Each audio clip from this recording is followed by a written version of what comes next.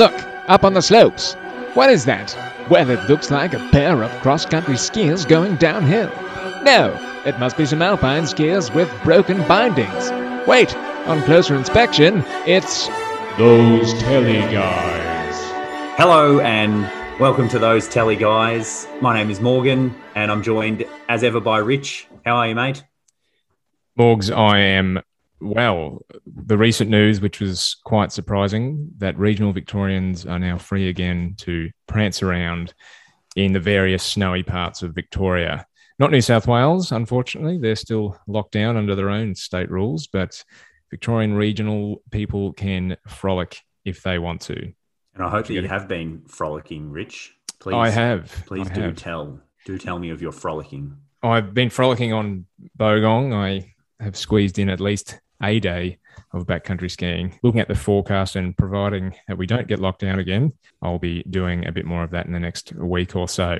So there might be a sign on the podcast saying "Gone skiing" next week. Ooh. I guess we'll see what happens. But it was lovely up there. Great cover and great corn skiing. So very exciting. And I feel bad. I feel like I'm rubbing a little bit, but I do feel for yourself and others in Melbourne too. And I don't know. I've crossed my fingers. I've crossed my toes. I'm crossing just about everything I've got to pray for everyone else that lives in the CBD and in the surrounding areas of Melbourne that they can come up soon too. Yes, but I'm sure we'll all just live vicariously through you and any other telemarker or other type of skier or dare I say snowboarder that manages to get up into the backcountry or perhaps for a cheeky resort day even. And might I add, Rich, that photo that you posted to Instagram the other day, that just really got the juices flowing for me back here at home. I had to quickly, exit out of incognito mode and turn off my laptop upon seeing that. Mr. Burgundy, you have a massive erection. Oh, wow. That was good. It was a good photo. Yeah, I can thank Mr. Dowie for snapping that happy pic. It's quite lovely. the photographer, and quite the skier too. So thank you, Mr. Dowie. Much appreciative of that. But before we get into today's episode, we might just reach into the mailbag here and pull out something interesting, Morgan, that someone sent this to us. You've got mail. Yep. Yes. Oh, I was waiting for you to pull it out. Yeah. Oh, sorry. I'll just hang on. I'm just reaching. There it is. Yes. Would you like to enlighten us on what this might be? Yeah. So, you alerted me to the fact that we'd received this email from Martin, and he did mention, I don't have the email in front of me. I'm not sure if you do at the moment, Rich, but he mentioned that he had sold, because I can't remember even which episode we were talking about this in, but I must have mentioned that I was skiing on some atomic congurs or whatever they were called, hammerheads. And this obviously rung a bell for Martin, that he sold those skis to me. So that's awesome that Martin, fellow telemark skier, was listening in, who did sell me those skis however many years ago it was probably 7 or 8 years ago. Yes. And I am no longer in possession of those skis. I passed them on. To a fellow telemarketer to use. And so thanks, Martin. And shout out to you, mate. I hope you're out there, or I hope you still have been able to get out and tele-ski when we aren't in lockdown, etc. Yes. Thanks, Martin, for writing in, and he also gave some kudos on the show, and we appreciate that. Thanks very much. We do like hearing that someone's listening and enjoying it. So cheers. But Morgan, what are we talking about today? Well, today we're going to dive into a little bit of Australian ski history. Australian Alps, this is your life. Did do a little bit of, I suppose, Australian alpine history probably about a month ago, didn't we? That was more sort of looking at, we were talking about the huts and things, weren't we? And obviously you and I are both keenly interested in, I guess, the history of all things Australian skiing, because it's, a little bit of a novelty, but it's also super interesting. Yes. I wanted to raise this topic because I've been hearing things out there in the world, especially on other various podcasts, that Australia doesn't really have a rich history of backcountry skiing. And while I will admit the fact that backcountry skiing is definitely growing, maybe even growing exponentially, you could say. There's definitely a fantastic history of backcountry skiing dating back to what I think I can find as far as the late 1860s, if I'm correct. Yeah, so you're talking about the Kyandra Snowshoe Club. Yes, the Snowshoe Club. Which apparently was the archaic term for ski back in the 1860s, a snowshoe. For those listening overseas, yes, we don't have... If you ever hear of an Australian snowshoe club, we're referring to skis. If we're talking about a snowshoe club, we're talking about a very old ski club. But anyway, so I think the story, I don't know, like this is one of those things that's up for debate, and we are grabbing a bit of this info from Wikipedia, truth be told, which think of that what you will. But I guess speaking from my own personal experiences, and I'm sure yours are very similar, Rich. Other people that I've spoken to, it gets thrown around that this Kyandra Ski Club in Australia is the oldest ski club in the world, and also, according to Wikipedia, potentially the world's longest continually running ski club, as well as the first of its kind. Yes, I definitely hear about this all the time, and I haven't heard anyone actually contest this, so it's potentially true, but I guess a lot of people may not even know about it, so that's something we'll have to look into the future and possibly get someone on from the Kyandra Ski Club to enlighten us a little bit more. But so where is Kyandra? It's obviously in New South Wales, for those that are unaware, in sort of up Perisher Valley there. Do you know where Kyandra is? Apparently it used to be an old town, like a mining town or something. Yeah, so I can see that by car, and it would have been substantially longer back in the day, assuming in the late 1800s they were using horse and carts, and you did talk about needing to pull over and refuel your horse and cart with carrots last episode, I believe. Morgan, you're visiting the snowy areas, and I imagine they would have had to do the same.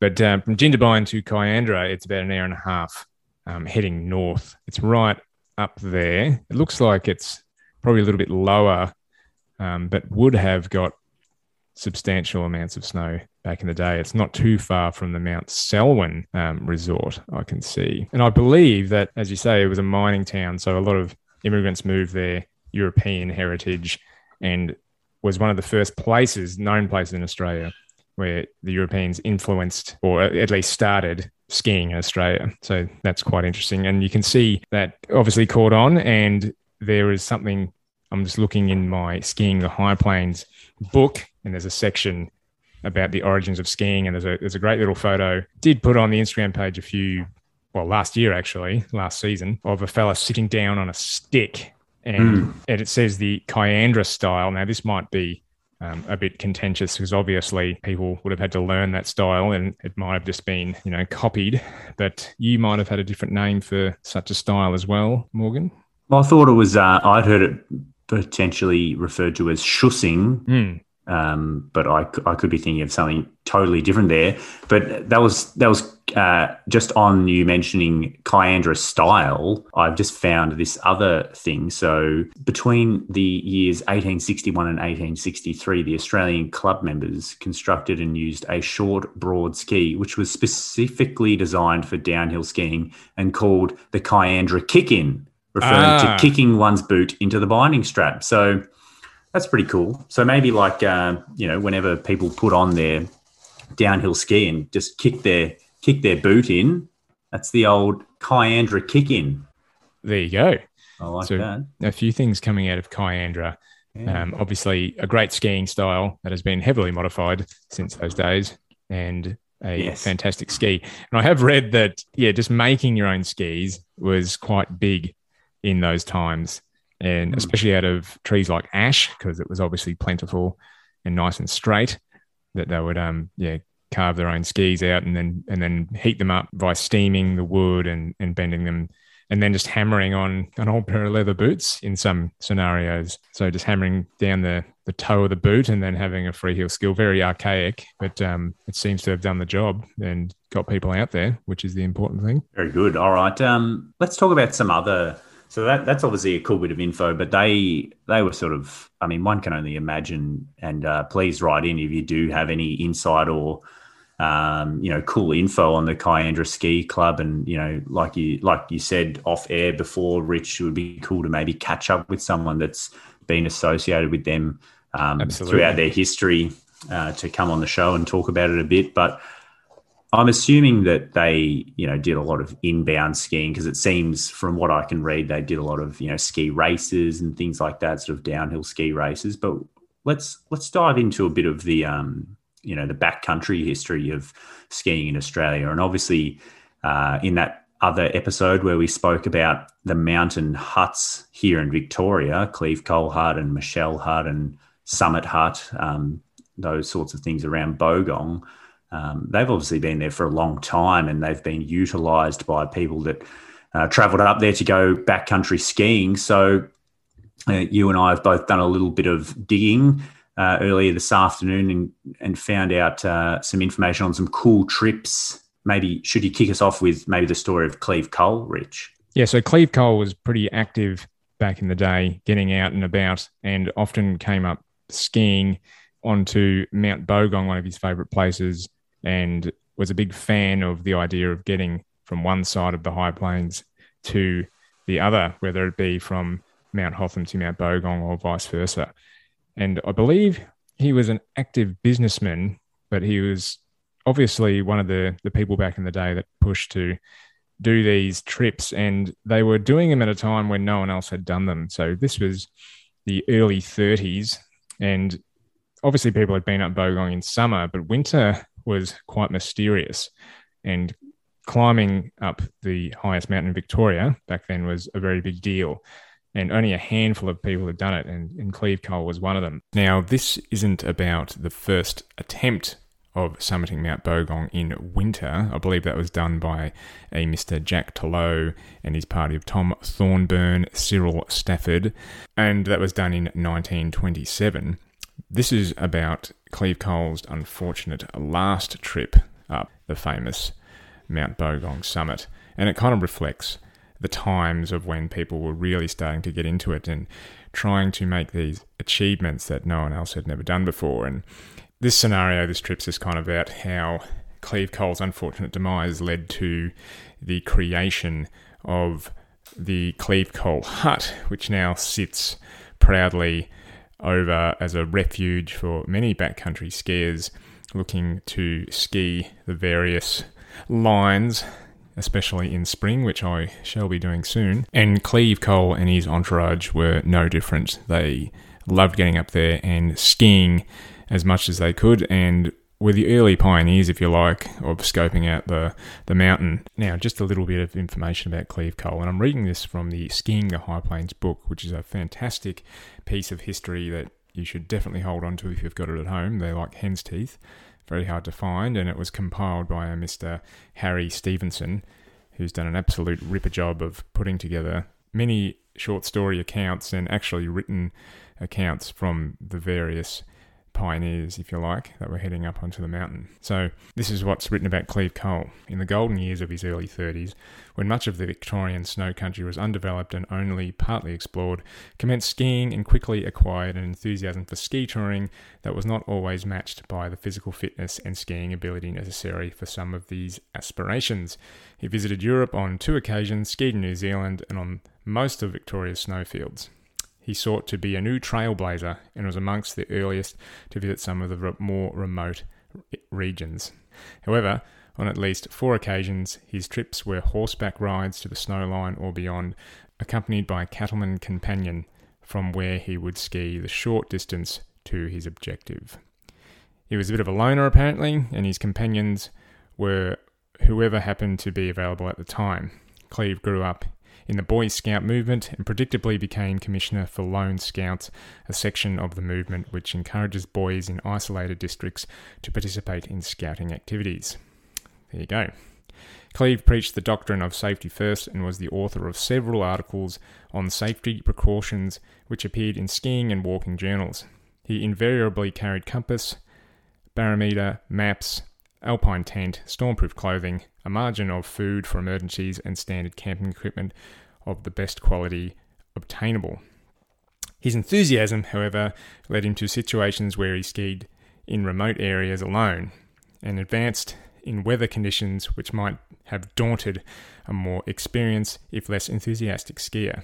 This, then, was the man of adventurous spirit and high ambition who set out from Hotham on Wednesday the 5th, 1936, and what was fated to be his last trip.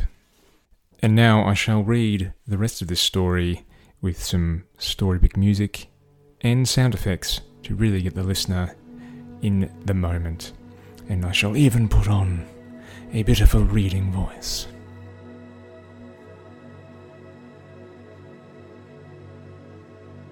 Cleve Cole had reached Hotham Heights Chalet after a successful crossing of the Dargo High Plains, accompanied by mountain cattleman Jack Treasure. That trip, however, was not without incidents. During one night, spent in Gal's hut, Jack left his boots close to the open fire, and during the night a log rolled out and burnt the side of one of his boots. By cracky, my boot. It was a mishap that prevented Jack Treasure from accompanying Cleve Cole across the Bogong High Plains and up to Mount Bogong. Questioned about the trip recently, Jack said that had he accompanied the party, he would have got them down off the mountain to shelter below the snow line. There is no way, he said, that I would have stayed for days in a hole in the snow. Cleve Cole, accountably, was wearing new ski boots when crossing the Dargos and had raised a severe blister on one of his heels. This considerably slowed the party, and there was indications that Cleve was not in the best physical condition, causing the party to travel slowly. At one point, recalls Jack, Cleve paused and removed his skis, laying them down on the snow when one slid away downhill, and I went after it and brought it back. Cleve was to repeat this elementary error on Bogong, and on this occasion the ski was lost. Surely not the practice of a master of his craft. Cleve was joined at Hotham Heights by Mick Hull and Howard Mitchell. Mick, an experienced skier, was treasurer of the Ski Club of Victoria, and his name appeared regularly among the top runners in the club's racing championships. Howard Mitchell, a South Australian, was not so well known on the Victorian snowfields, but as events proved, he was the strongest and the fittest of the party. The three, who individually had earlier sent food supplies to Mount Hotham, Fitzgerald Hut, and Madison's Hut, convinced the idea of a trip across the Bogong High Plains, an ascent from the Big River to Madison's Hut, and thence over the summit to Mount Bogong to Staircase Spur, and on to Tawonga, a route which was known and had been travelled in its entirety on previous occasions by Cleve Cole himself. All seemed fit and well equipped with standard and emergency gear when they left Mount Hotham at midday on August 5th, carrying 2.5 days' food. Fitzgerald Hut, an additional food supply, was reached in 1.5 days, after they experienced relatively poor weather conditions. On the 7th of August, they left Fitzgerald Hut in fine weather, carrying food for 3 days.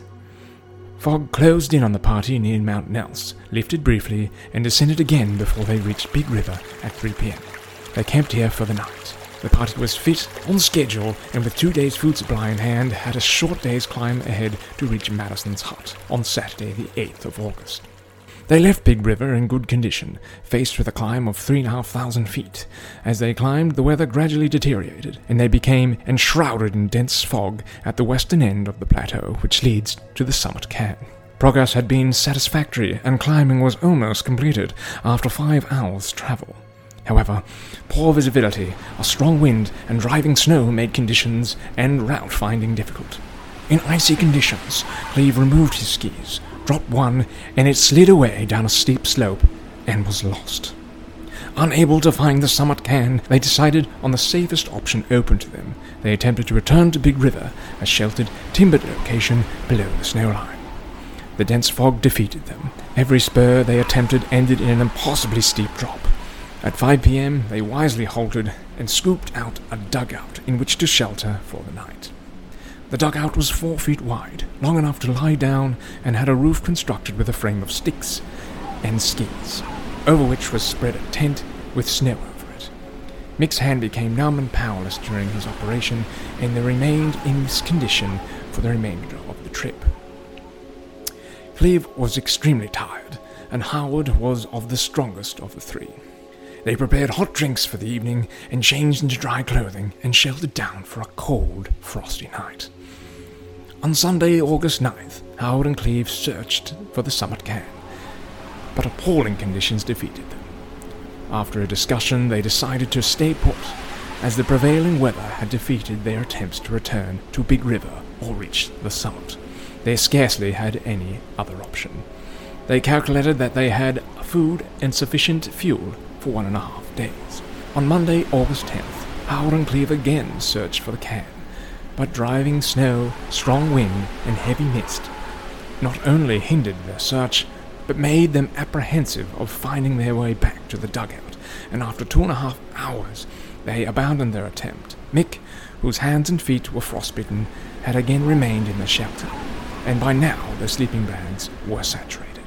During Thursday, August 11th, they all remained in the shelter, and with food almost exhausted, they wrote farewell letters to their friends.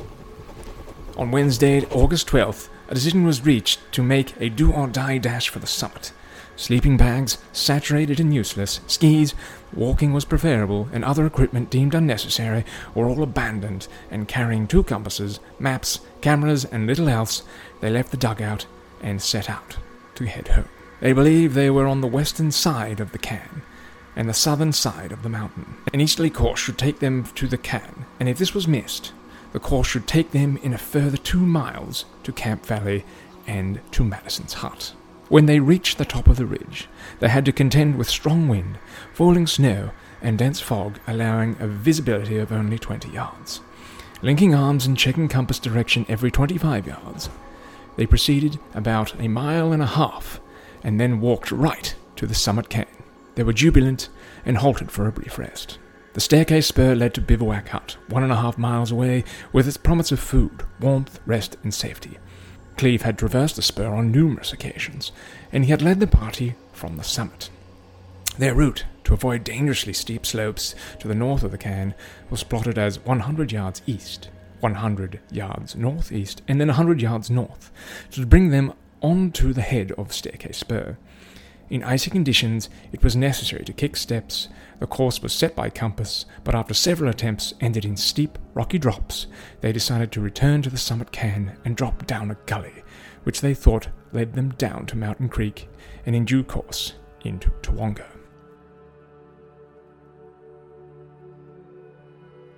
Pushing the boundaries there. I'm just sort of curious. I guess we'll just have to sort of hypothesize here, but so the direction, because like they've obviously erected Cleve Cole Hut as a memorial, like it's called Cleve Cole Memorial Hut. I think it, is the official name or whatever. But so you said they sort of started heading down toward the south, which, like you say, sort of put them near the headwaters of the Big River, but. They didn't quite go back down past where Madison's hut is and where Cleve Cole Hut is now. They sort of went a bit more to the south of that, didn't they? So I was just kind of wondering, is there any particular significance for Cleve Cole Hut being where it is, other than just the fact that it's a fairly sort of protected space and it's a really nice place for a hut? Yes, it appears so, Morgan. Maybe I'll just finish off the story here and we can hear the account from the book here. So cue the music. I'll get into the story voice once again. Here we go. The ridge they followed back towards the summit swung into another spur, and a descent was made into a gully where soft snow was encountered. This, said Mick, ended hours of step kicking. So their unsuccessful effort to reach Staircase Spur from the summit, following a 300-yard plotted course and then returning towards the summit, had cost them hours. They linked arms, descended 500 feet rapidly, and then traversed with the hill on their left, bringing them to what they believed should have been Staircase Spur. The wind was unbearable, and as they continued, they realized they were not on Staircase Spur. They continued on through darkness, meeting small streams, walked out of the snow and reached a large stream. Finally, a sizable tributary stream bared their path into the darkness, where they stopped at 2 a.m. For a party who must have been in poor shape at the beginning of the day, after having battled against tremendous odds since leaving the Big River on the morning of the 8th of August, 4 days and nights ago, this incredibly long journey, lasting through the night to 2 a.m., must have taxed on their endurance to the very limit. On Thursday, August 13th, after a few hours' sleep, they continued down the valley and by 5 p.m. had covered possibly 10 miles. For some time, the general direction had been easterly, and they were now convinced that they were in the Big River Valley and not Mountain Creek, as they had hoped. During the day, Cleve had trouble with his eyes, and Mick wrenched his left ankle. They sheltered for the night with what comfort a hollow log and overhanging tree provided. Next day, they continued and made reasonable progress. Cleve had one bad fall which slowed the party greatly. Then after he fell again, the party camped, again finding such comfort as they could in a hollow log. They were, of course, completely without food, and with matches sodden, unable to light a fire. Next day, Saturday 15th August, they made very slow progress for 1.5 hours, and then after a discussion between Mick and Howard, it was decided that Howard should go on alone to seek help. Mick and Cleve made camp soon after Howard left, Mick making Cleve as comfortable as possible.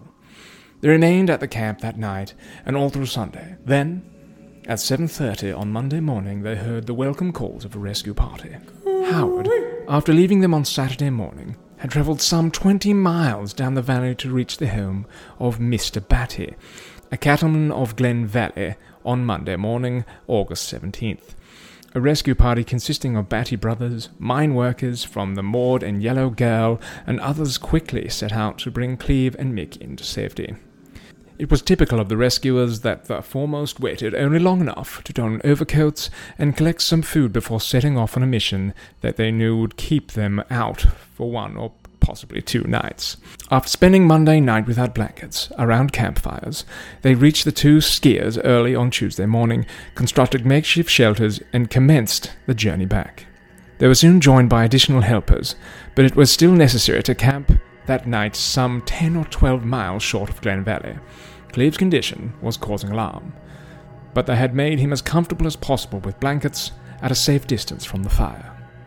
Cleve's condition had deteriorated further by morning of Wednesday, 19th August, and carrying in relays, the rescuers made the best time possible to the end of the road where transport was waiting to take Cleve to hospital. After a short stay at Mr. Bittner's guest house, where he received attention, Cleve was rushed to Omeo Hospital where, despite receiving massage and every possible attention, he died at 9 p.m.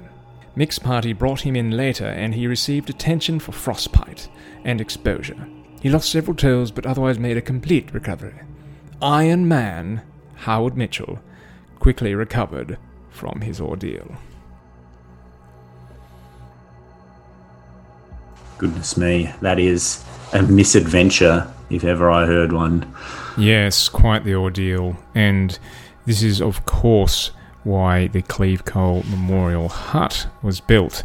And I believe that was completed in 1937. Okay, so pretty swiftly afterwards, I guess. Yes. Years after, yeah. Very swiftly. And I can see here the original plans for Cleve Cole Hut, and there's some fantastic pictures of the masonry work being completed. And Mr. Malcolm McColl was the architect for Cleve Cole Hut, and it has stood the test of time throughout various fires. It's whoever, if you have not been there, it's a lovely hut, and it is, of course, home to the Bogong Ski Club, isn't it, Morgs? Yes, I thought you were going to say it's home to the many anti-kynists that like to nibble on your cheese in the middle of the night if you don't hang it in a sack from the ceiling. That's right, and they do. I have expressed that they also like nibbling into the side of a goon bag full of beautiful red wine. So, yes, we've all been there. So we've kind of looked at not to sort of we could talk about Cleve Cole and Cleve Cole Hut for hours, but so we've sort of Well, what are we looking at there? That was the 1930s. Yes. So I guess we should move through the ages here. Do you have anything? Because I've got some stuff here that's sort of, I reckon I've got stuff from perhaps the 60s. Have you got anything from in between there? Yeah, there's various bits and pieces. I should note that, Cope Hut was built in the late 1920s. and that was specifically for skiing, that one. And obviously they've been using cattlemen's huts such as Kelly's and Twonga huts for shelter in winter for skiing. But, you know, people recreating in the mountains and using their own steam as such, it goes back way into the 20s, at least on the high plains. So there's quite a rich history there. But go on with your information there, Morgs. Yeah, so I had a bit of a look around, and I got this from the Birkebeiner Ski Club website. So obviously the Birkebeiner Ski Club from your hometown, Mount Beauty, Rich. Yep. And yeah, so they actually have a bunch of little write-ups on that were links on their page, which were really interesting, and have some awesome information about what we're talking about here, about people, I guess, pioneering and, you know, using the Victorian Alps as a space for recreation and a space for backcountry skiing as far back as the one that I'm looking at here, the 1960s. So this is a write-up about Charlie Derrick, who, of course, Derrick's hut is named after, and I believe you were mentioning that that's another hut that's named sort of in memoriam of due to another sort of tragic passing while out in the backcountry. So this is from 1964. So obviously there's a whole sort of society or community of people that, you know, love backcountry skiing. And as you say, Rich, with the story of Cleve Cole in the 1930s and what their party was doing, because where did you say they started at Hotham, and they started somewhere on the high plains and came across to Bogong? Yes, that's right. They started at Hotham and made their way over to Bogong, but Cleve Cole had actually gone across the Dargo high plains that year too. But yeah, the crossing's always been a bit of a big deal. Yeah, well, so to me, it seems like they had the skiers of yesteryear. They had this real obsession or infatuation with doing these crossings of, you know, various, you know, point to point across the high plains, or, you know, you want to get from this mountain to this mountain. It seemed to be a really big motivation for them, which is pretty cool. So Charlie Derrick, he wanted to do the other direction. So he wanted to start at Mountain Creek, which is down the base of Mount Bogong, and he wanted to get up and over Mount Bogong and across to Mount Hotham. And I guess just on that, I was going to talk about it when you were speaking about how Cleve Cole's party dropped down Dwayne and then up T-Spur, crossing through the big river there. I don't know if I've been down there once only, and that was in the summer months, and it's a pretty deep section of river. And like, I mean, God, doing that in winter with all your gear, and you'd, you know, unless you wanted to risk getting things wet, you'd probably like strip your pants off and wade through it. Like, it's a pretty big deal to be doing that crossing in winter. Oh, absolutely, yeah. They were saying that 1964 was not a great snow year in terms of the amount of snow received, and so Charlie Derrick was associated with the Wangaratta Ski Club, I believe. Well, I'm assuming WSC stands for Wangaratta Ski Club in this instance. So they wanted to go Mountain Creek to Mount Hotham, but there was these ideas that were incepted by, I'm assuming, this club called the Straight Jackets. Now, I found this really interesting, Rich. So the Straight Jackets, which is, you know, aptly named, because I guess if you're in a straitjacket, you're, you know, probably back in those days, they would have said you were mad. And, you know, so I guess people were therefore mad for trying these challenges as they were. So they had the easiest in inverted commas. So up and down Bogong was considered the easiest of the challenges and was named the Bronze Straitjacket. So I'm assuming you just go up from wherever, up from Mountain Creek and back down up Staircase Spur and then back down Staircase Spur. So that's the Bronze Straitjacket. Then you could do the Silver Jacket from Mountain Creek to Falls Creek. So up over Mount Bogong, down through the Big River, and then out to Falls Creek. And then the Golden Jacket, you could do Mountain Creek to Hotham, which is what Charlie Derrick wanted to do by the looks. And then this one, I'm not sure if it's a typo, Rich, because this just absolutely blew my mind. The unlikely diamond jacket was, wait for it, from Bogong to Buller. Oh. And if you wanted platinum studs on your unlikely diamond straitjacket, you had to make it there and back in a day. Wow. That's surely no one is wearing that jacket.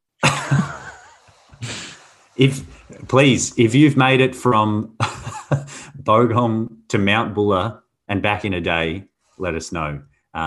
Because, I mean, it just seems impossible to even get there in one day, let alone back again.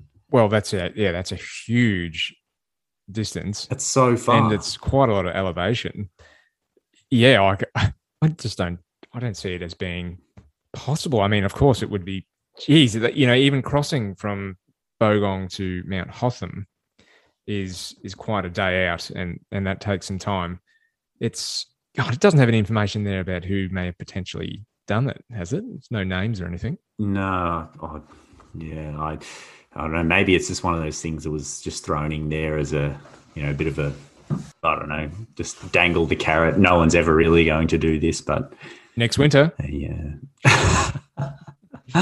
But yeah, anyway, so that's interesting. And there's a cool little photo in here as well of, I don't know, it could be, it doesn't have a caption, but it could be Charlie Derrick, and he's got his leather boots and his long socks and his long skis and his telemark bindings, and he's just out there crushing it, back in the 1960s. And yeah, it's just awesome. And it's just some more evidence, Rich, of people getting out there and getting amongst backcountry skiing in Australia through the 20th century. Yeah, and even now that the other things come to memory, it's Rover's Chalet. It was built in 1940, I believe. So wow, yeah, so that's been there for a long time, and people have been continually jettisoning out there on their telemark skis, whether they be handmade from ash or rented from a shop, as they are these days. Especially members of the Rovers Club. They've been heading out there for yonks and learning how to ski on their little rope tow there, which is quite unique. And I believe, is it the Wangaratta Ski Club has something pretty set up near Mount St. Bernard as well? Well, that's Mount St. Bernard on the way up to Mount Hotham. That's where their headquarters is or whatever. I think they have a little lodge there, or they park some machinery there or something. I don't know. Because I thought, is it Wangaratta Ski Club, or maybe I'm getting them confused with Bairnsdale Ski Club that have, is it them, who is it that has the exclusive rights to, not exclusive, but the partial rights to Johnson's Hut? Oh, that's the Gippsland Ski Club. Bairnsdale. Yeah. But don't Wangaratta control one of the huts as well? Yeah, well, I think it is the one over near Mount Hotham. I'm pretty sure. Let's have a quick Google here. Well, while you're doing that, Rich, I'll talk a little bit more. A couple other interesting articles that I found as well from Birkebeiner Ski Club was, once again, you have more people doing these crossings. People were having a crack in 1980. Wangaratta Ski Club members, John, Robin and Bill, wanted to do a 1980 Alpine winter crossing. Wow. Oh, they're talking about being on 210 centimetre long waxed skis, starting at 4:30 a.m., running to stay upright up the staircase spur towards the summit of Mount Bogong. Apparently, they reached the summit going up staircase spur in an hour and 20 minutes. That is a solid up staircase in an hour and 20. Apparently, back in the day, they could move back in the day. Yeah. So it looks like they sort of finished up near Mount Lock. Very cool. So 1980 winter crossing, and then someone else has done an article about a 1985 High Plains winter crossing. So just these are the real badasses of Australian backcountry skiing, aren't they?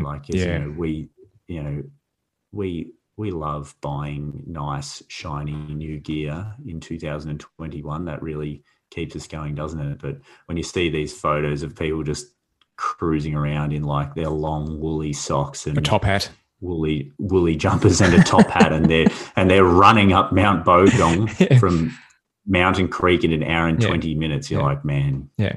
Post haste now. Quickly. Up we go. Yes. Bring the donkey. Yeah. So it says here about the Wangaratta Ski Club. In July and August of 1944, the club negotiated with the Lands Department, and members debated the merits of sites for a hut on Mount St. Bernard or Mount Feathertop. Now, previous to this, I believe that there had been ski carnivals held on Mount Feathertop, so it already was kind of an established area for skiing. But also the Mount Hotham area was kind of well known for that as well, because in 1863, the Mount St. Bernard Hospice was built, and it was quite well known for a lot of people to go up there and ski. Now, that was quite a lot lower than where the current resort of Mount Hotham is. In 1945, the members chose the St. Bernard location, and in August of that year, the previously established hut trustees selected the present site where it currently exists. You can kind of see it off the side of the road there, and their little rope tow as well, which I don't know how much permanent snow they would get throughout the depths of winter these days, but back then it would have been quite the thing. Yeah, it's funny, isn't it? I guess it is a little bit, well, definitely more than a little bit concerning, you know. And I remember when we had a good friend and friend of the show, Lucas, on the podcast last year. He was talking about what's the name of his the little ski place that they used to go to near Corryong, that's sort of like near the border there. Selwyn, isn't it? Is that Selwyn? That must have been, you know, like that the dirt road or whatever that they used to go ski up towards Selwyn, you know. And he was saying, you know, having meters of snow, but now it just doesn't get that much. And, you know, other evidence like, you know, the fact that they tried to start skiing on Mount Buffalo before a lot of these other places, and, you know, Kyandra even, you know, having a ski club there where, you know, it's probably not your prime location these days. It's kind of like, wow, like maybe there did used to be really a lot more snow, a lot lower down 50, 60 years ago kind of thing. The more established members of the skiing community here, and definitely talk about, when I say here, Northeast Victoria, talk about bigger snow years, just being a normal thing, you know, having, you know, massive years that would, you know, snow quite low down and the snow line would stay there for a long time. You know, then having average seasons is probably what we call a good season now. So definitely changed, unfortunately. And hopefully, I mean, we've talked about this before, but hopefully we can rectify that somehow in the near future to keep our winters safe. Yes, keep them safe. Yeah. Have you got anything else, Rich? What you got any other cool info, snippets of history? Morgs, there's heaps of stuff to talk about, but I feel like that's probably enough this week, and we probably need to do some note taking to condense these fantastic history books, as they do go into immense detail that it's probably too long for the show to read out completely. But it's been another good episode to talk about Australia's rich history of skiing and really highlight that, you know, backcountry skiing was quite well established in Australia, and it's probably one of the hidden secrets of the world, to be honest. As we know, it is becoming more and more popular here in Australia, and that is a good thing. But yeah, let's not forget that people have been out there and getting amongst it, and showing people the ropes for a long time. Yes, and if you are getting into it these days, make sure you learn from someone and get all the right gear whenever, probably next season when everyone's out of lockdown, hopefully, again. Yep, very good. Thanks again, Rich, and I'll see you next week. Thanks, Morgs. We'll catch you later. Bye. Those Telly Guys hope you have enjoyed this program. We'd love to hear from you. Please get in touch at thosetellyguys@gmail.com. If you enjoyed this show, please subscribe for more fun episodes. Otherwise, you can find us on Instagram. Thank you.